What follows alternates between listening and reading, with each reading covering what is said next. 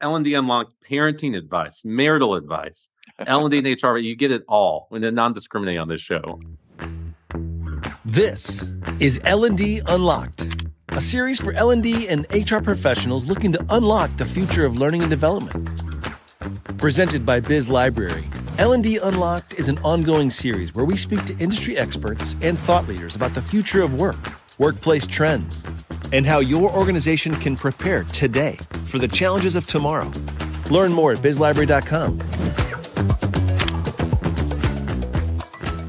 Welcome to another episode of L&D Unlocked. I am your host, Chris Elliott, Chief Revenue Officer at Biz Library, and could not be more excited for our guest today. We have with us, man, I'm sure you know well, Dave Ulrich. We've got professor, author, and I think objectively one of the most modern forerunners when it comes to kind of HR theory and expertise. So, Dave, it is a pleasure to have you on the show. I've been so looking forward to this episode. Chris, I'm honored to join you. What a delight for me. Thank you. Of course. Hey, just a little bit before this, we were bantering. I was like, oh, let's stop and get the show started. I think many have found you through LinkedIn, and you mentioned that's something that you've picked up on your post. I'm just curious, what can we look forward to this year? What's your approach on that channel, and any secrets for us? First, let me say why.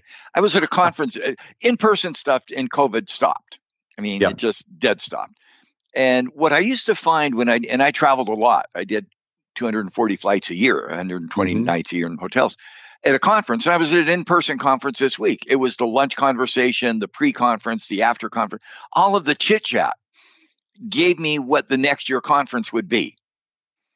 Well, guess what? Absolutely. It's gone. So where do you learn? What's your water cooler metaphor?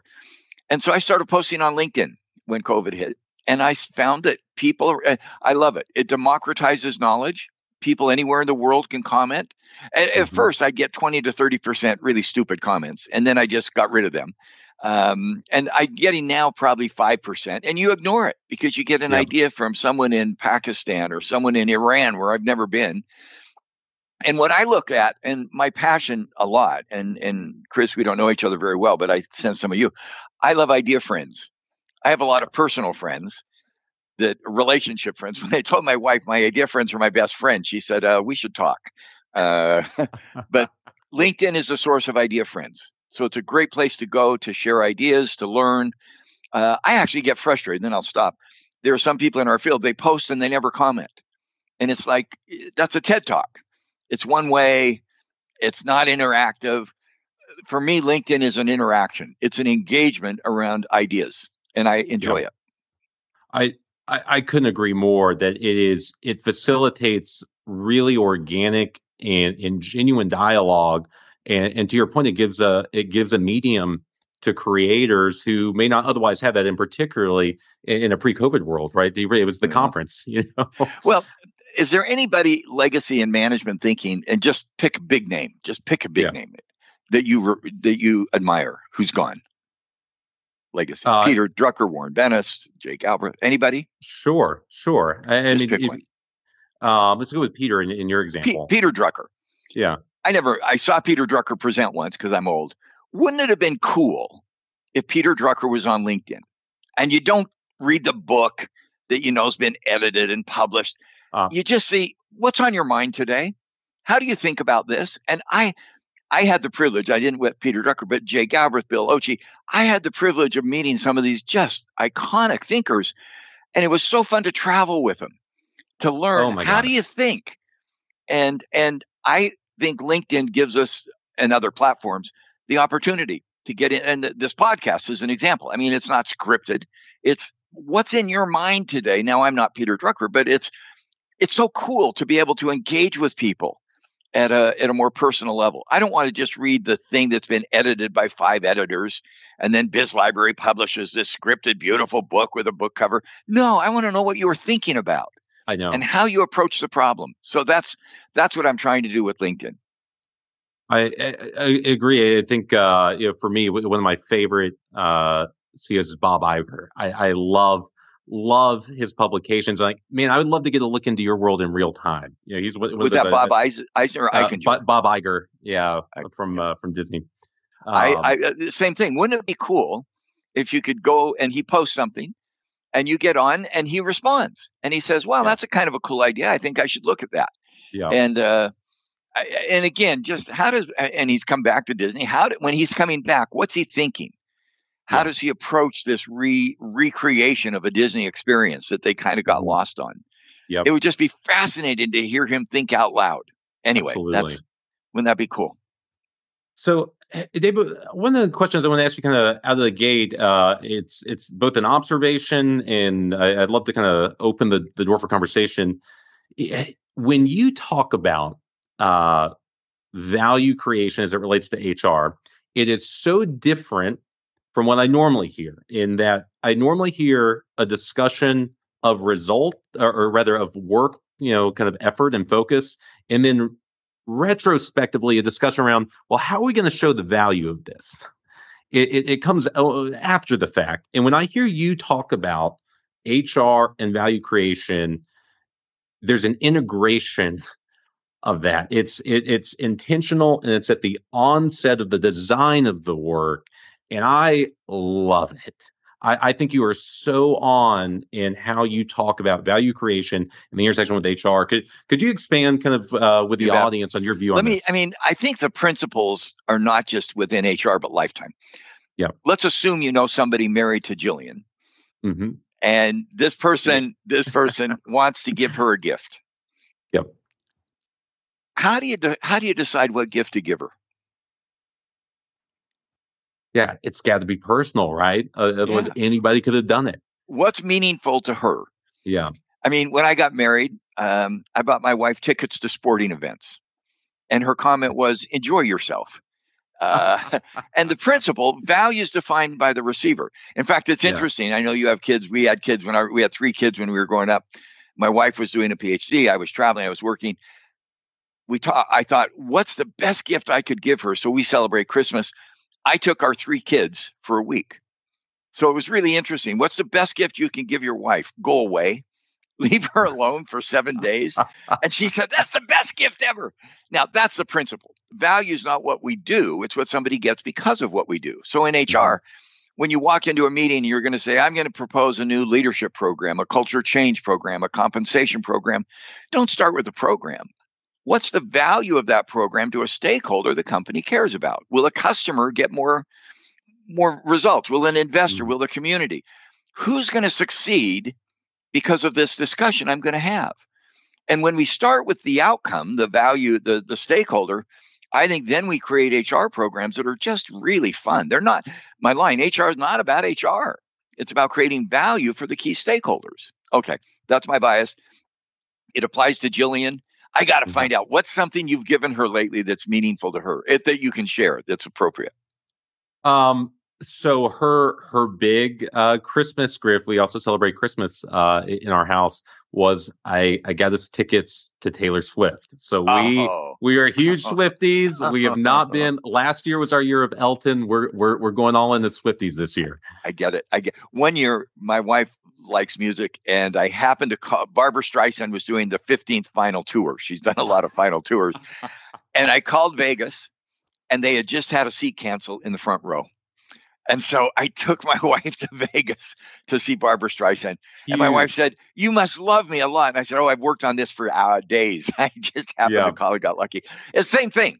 Values defined by the receiver. And when you take that in HR, envision if you're in a company of 100 or 500 or 5,000, when you walk into a business meeting, do not start with HR.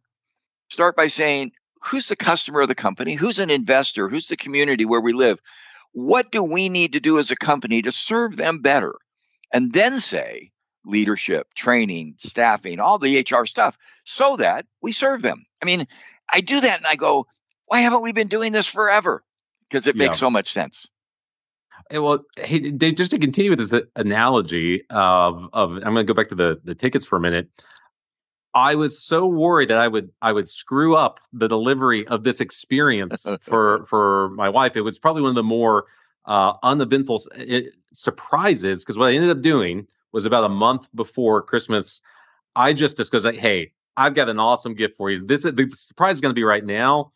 So I shared with her what it was, but I was like, but I need your help planning it because we have a lot of logistics in our lives. We got a bunch of kids. We need childcare coverage. There's travel. I was like, I don't want to give you the gift that turns out to be just an absolute flop because I've created a bunch of work. So, like, why don't we plan it together?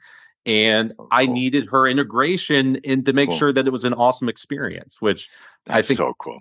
Probably is part of. Did it work? Was it a great experience? Oh, we had a blast. We poured a glass of wine, sat down at the laptop, and planned out the whole experience. We haven't had it yet, but I think there's a parallel here on integration with business partners, right? Same thing.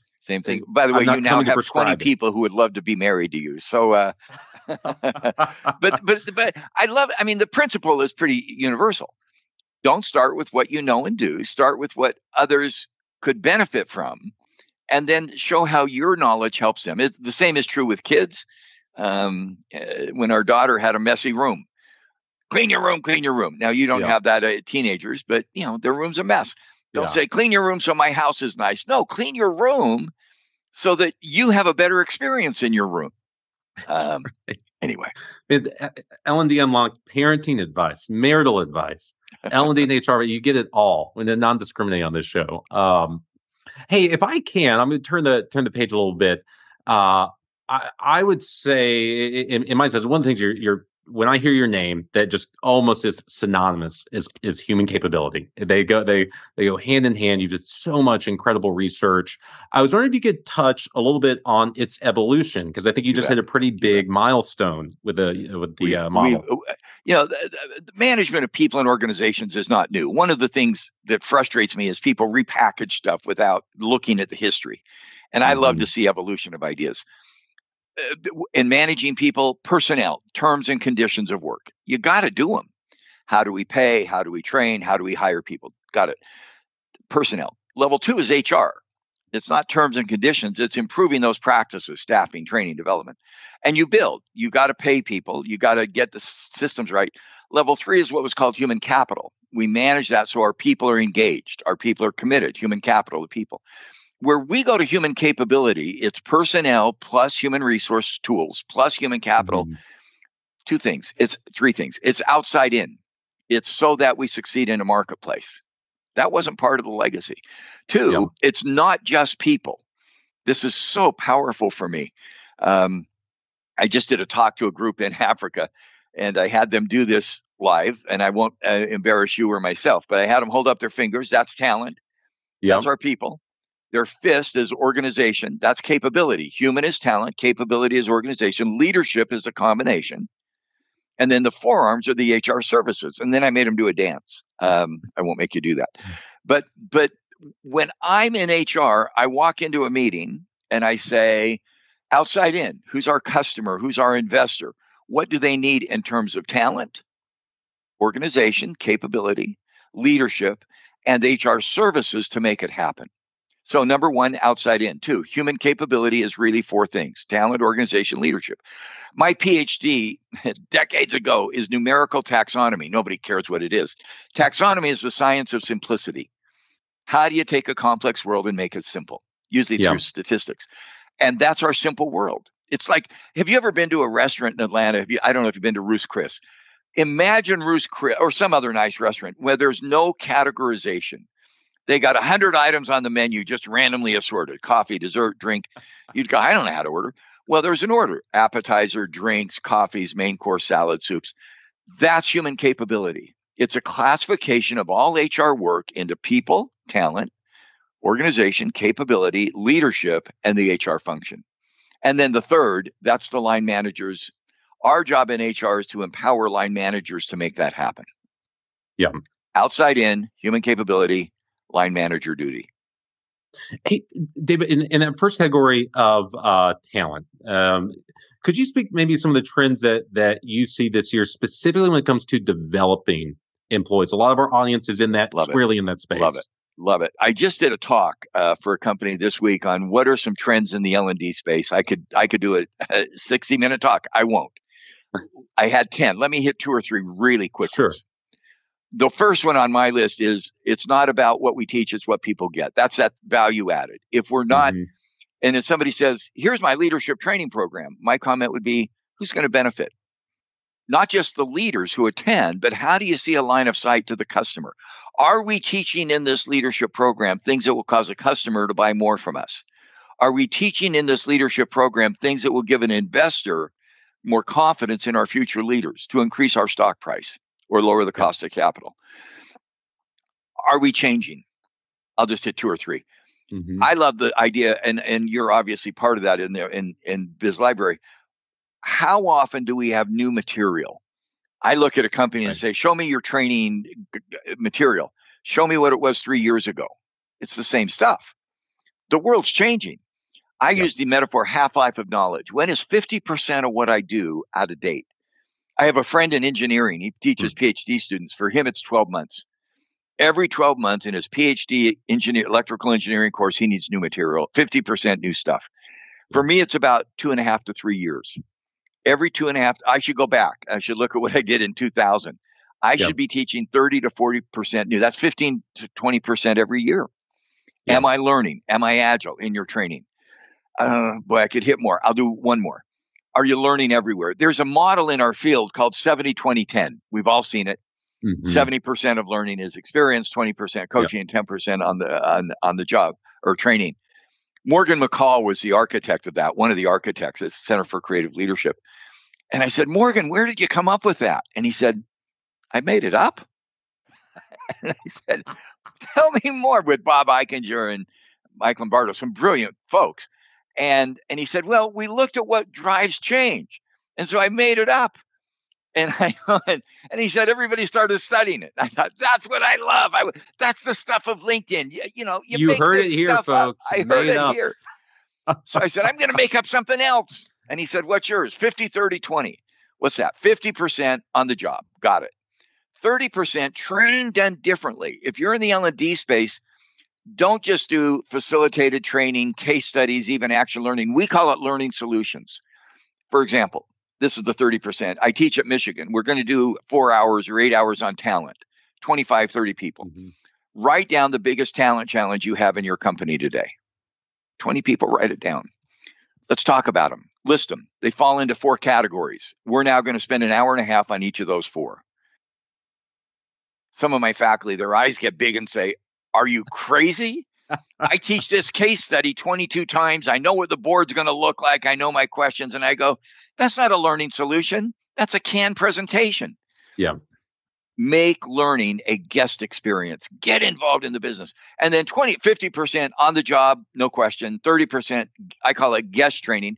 When you visit a country, I've been on tour once or twice, and you're a guest of the country. You what do you see? You see the bus, you see the hotel, you see the can. I love to go to a country, and I don't know if you've ever done this, where you're not a tourist. You're a guest, and you go to where people shop. You wander around. You get a feel in their homes. Yeah. We've done that, and that's what training should be. And then 20%, learning from not at work. You have 5 kids. Huge. I bet you're learning a lot about performance management by toilet training. And people go, what are you talking about? Toilet training is performance management. Set a goal. Be very clear about the expectations. When it works, give a positive reward. When it doesn't work, don't punish, but encourage. And I go, wow. And now that's really a silly example. Almost every company does philanthropy.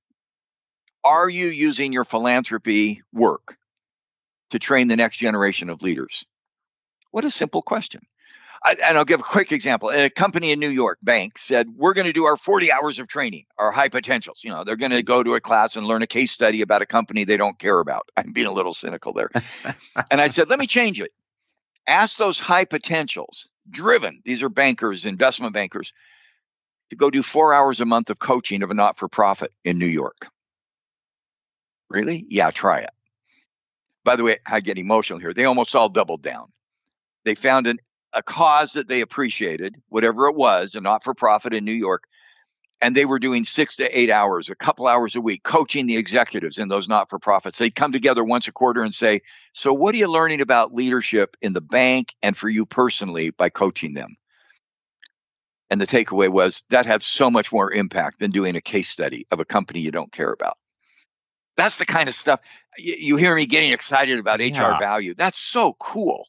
Yeah, but I love that. So that not only is there kind of this altruistic component where we're giving back to the community, you're seeing just the business outcomes are better too.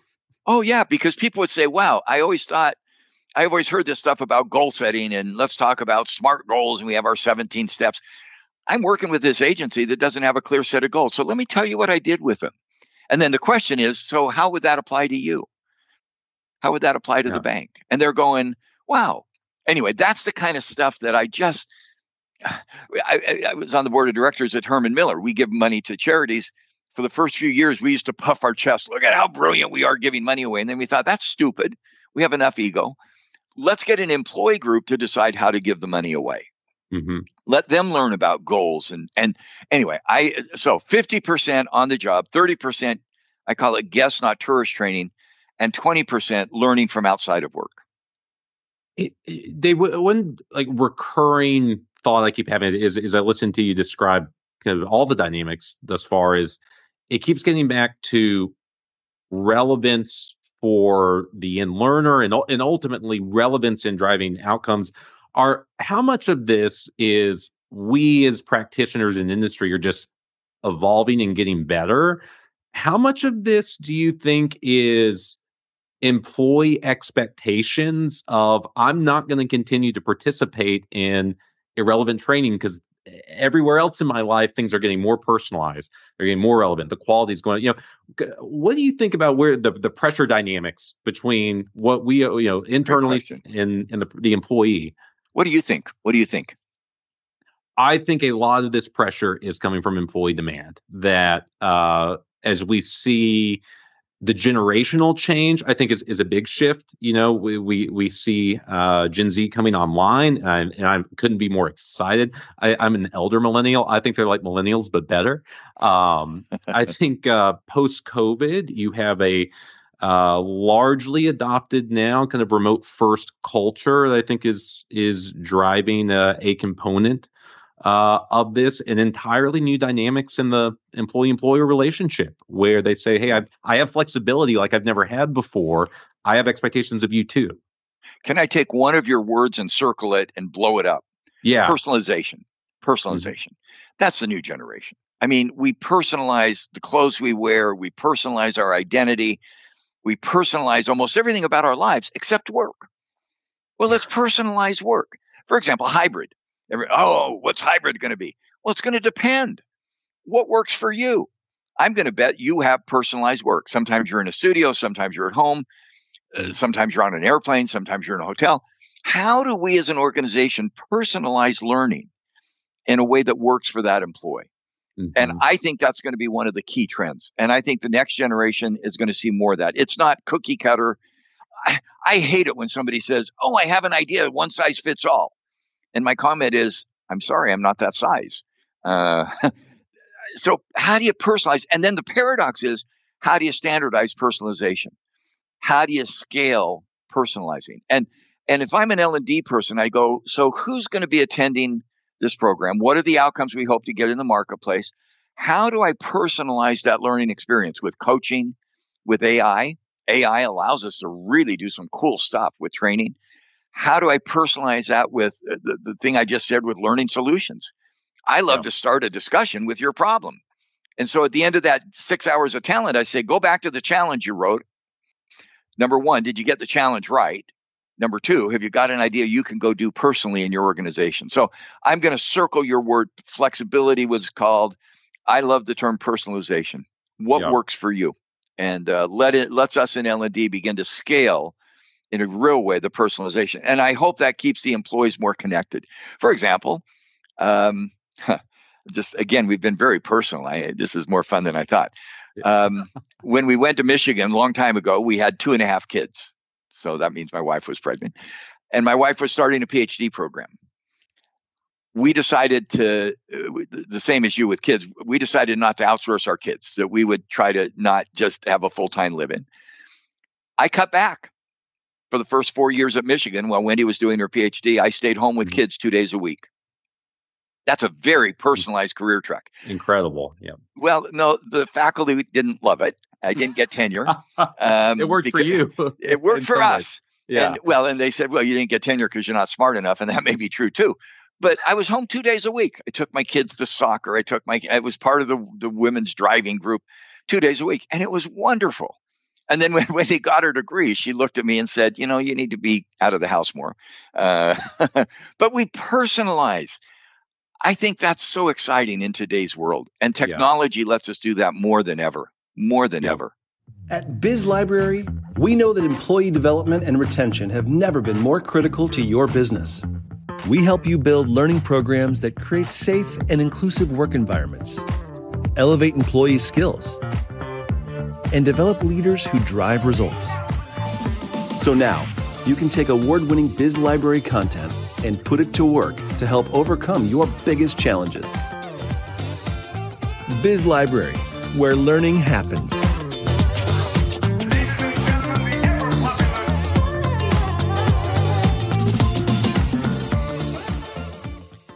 I'd love maybe talk about some of the not so fun elements of this, where I have seen, but personally, within our own business, within our customer base, I think kind of broadly in the market discussion, I think one specific person who bears some of the brunt of this are those first line leaders. Fist bump. Okay, here we go. Oh, we get it all on this show leadership is today. at the first line. And I'm so glad you raised it. We do research. I'm not boring you with data. Aaron Burns just finished, and Leslie Kawhi just finished for our company an incredible research project. And I'll highlight it. I could go too long. Okay. It's on LinkedIn if you want to look it up. They looked at outcomes, and they looked at organization outcomes. And so the issue is not what's the skill that drives an outcome. Notice that's the bias we've got. It isn't just, oh, I woke up today and I think leaders should set a vision. Well, where's the data? So we have data. We have a big data set. We looked at frontline leaders, and we found something that just is remarkable to me. Post-COVID and in the new world today, AI, uncertainty, leaders should focus on hope for the future more than empathy for the present. Let me say that again.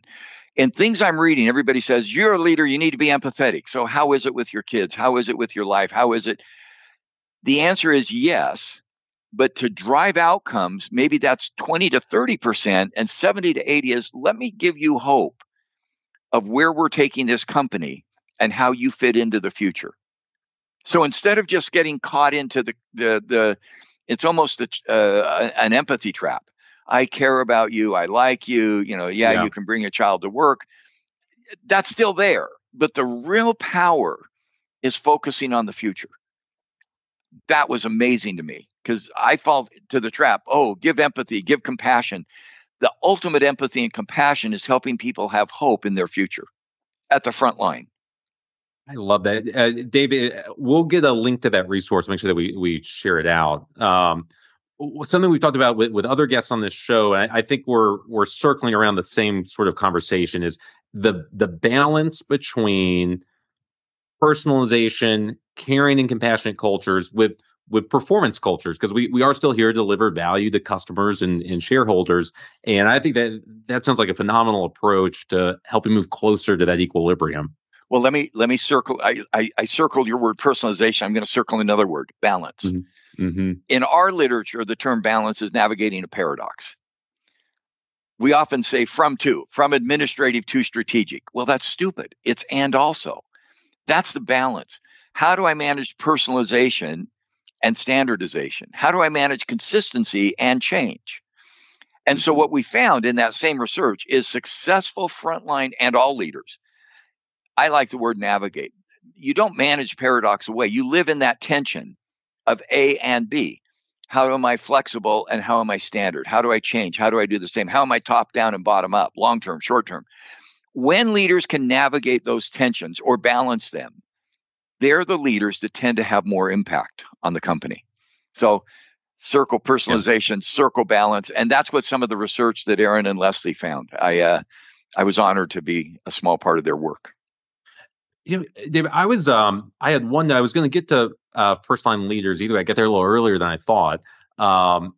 one thing I was thinking you could specifically weigh in on, you had shared out a recent post on LinkedIn that included some looks at what's shifted in the requirements. And one thing I thought was really interesting, and the more important now for first line leadership, was attracting and retaining talent. And on less important, not important at all, but less important was in the development of employees. I was wondering if you had any thoughts on that or could elaborate. Great question.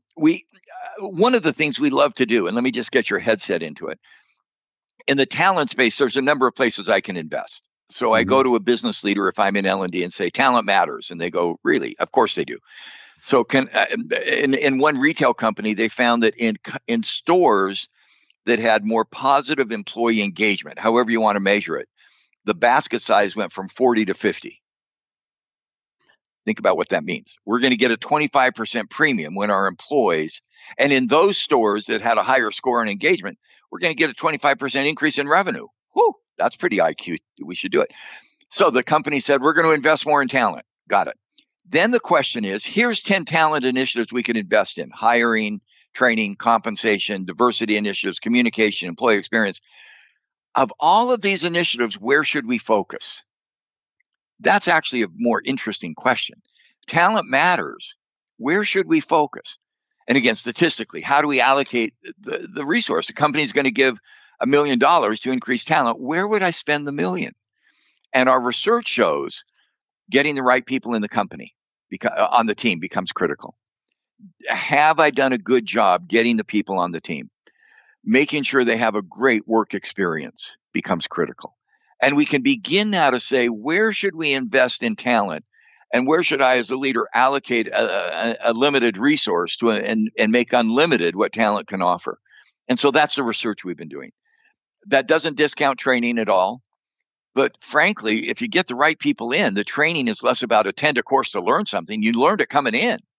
Now we're going to go back to the training about how do we give you a great job experience to take you the next step? How do we embellish your learning by having you work on a not-for-profit board? How do we then take you to the next step? Because we got the skill set coming in. Now we're going to get the next skill set as we move forward. But that's the question we really love. A, talent matters. Okay, we get that. Our basket size will go from 40 to 50. That's great. Yep. Now, where do I invest? This company, by the way, they decided the following. Take a number, 100 points, whatever that number is. It could be $1 million, $10 million, or $100 million. 40% was going to go into pay. So we're going to pay you more. And then they found 40% went to first-line supervisor training. Because what they said is, wow, if our first-line supervisors are more able to do the things we just talked about, we think that will have a higher impact on employee engagement than some other initiatives, a communication initiative or a benefits program or some other stuff. And then the other 20% was allocated. But they said it's that frontline supervisor who has the biggest impact on the employee experience. And they then have the impact on the customer experience, again, to get basket size from 40 to 50. That's what they decided. That's what they found in their work. David, throughout the episode, there has been, I think, this omnipresent optimism for the future, even a specified strategy, leading with hope. I do consider myself a romantic at heart. And you ended your most recent post with, I thought, just the most beautiful quote. It was a Churchill quote. Curious, have you been to the Churchill war rooms in London? I have not. I love his stuff. He was what an incredible, he reinvented himself. Yes. I mean, he kept doing it. Now, he was a little something personally, but he kept reinventing himself. I love the quote. Can you remember what it said? Yes, I've got it right here. So the quote was, "Now is not the end. It is not even the beginning of the end, but it is perhaps the end of the beginning." So let me make that personal. And you can do this with your guest. It's so cool. Say to them, so what's the best year of your life? And you'll get crazy answers. It's the year I left home. It's the year I had my kids. It's the year I got married. It's the year I graduated. And my comment to them is, you've completely missed it. The best year of your life is the next 12 months. And if the next 12 months is not the best year of your life, there's something wrong. Yeah. I'd love to have you ask your guests that and then kind of go, nah. Anyway, I got you. But for me, that's been a passion. It's that, and this is why when you say I want to do some work with Biz Library and learning, the next 12 months will be the best year of my life. What are you going to do? I don't know. But they're going to be a great year because I'm going to learn, I'm going to observe. And I say to folks, don't look back for the best year, look ahead. But I don't know what's going to happen. That's okay. Make it the best 12 months. So anyway, and that Churchill quote is just brilliant. This is not the end. It's the end of the beginning. And lovely quote. If next time you find yourself in London, drop me a line. I'll meet you there. The war rooms were fantastic. I'd love to see it. If you did not take away from this episode practical skills for work, your home, your family life, you got to check your pulse. I think this is by far one of my favorite episodes, Dave. I can't thank you enough for being here. I learned a ton.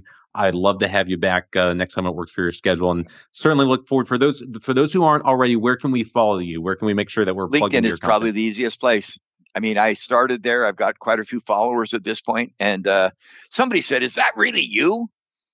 And it is. And I'll tell you why. I remember I started by talking about, there's a guy in our field named Carl Weick, who is one of the academic. And I said, Carl, how do you stay fresh? And he said, I get up and I spend 3 hours a day reading academic journals. And I said, why? No, I didn't say that. I have great respect for Carl. And he said, I learn. I spend an hour or two a day commenting on LinkedIn. That's my learning platform. It doesn't work all the time, but learn with me. And what's your passion, Chris? If you said, this is what I am certain about, what would you say your passion is in your learning journey? What would you say your passion is? My passion is to learn. What would you say your passion is? The focus of my my learning efforts right now? Yeah. Right now, if you're interested as a practitioner in my day-to-day role as Chief Revenue Officer, I'm really interested in trends right now in the evolution of business-to-business purchasing. It's getting far more like business B2C, business to consumer, in that people don't always want to talk with salespeople. They never have. They wanted information to make informed purchasing decisions, and we now have technology to better enable that. And we're right at the front lines of it. It's a really fascinating time. Cool. Great time to learn. That's my passion as well. Not the business to business, but learning as a principle. Yeah. Thank you. What a privilege to join you. And I hope we can do this again. Likewise. Thanks so much. And thanks to all of you out there for listening. Make sure to subscribe if you're not, and check out Dave's page, subscribe to his post as well. Thank you, everybody. See you next time. This episode has been brought to you by Biz Library. Head to bizlibrary.com for more information.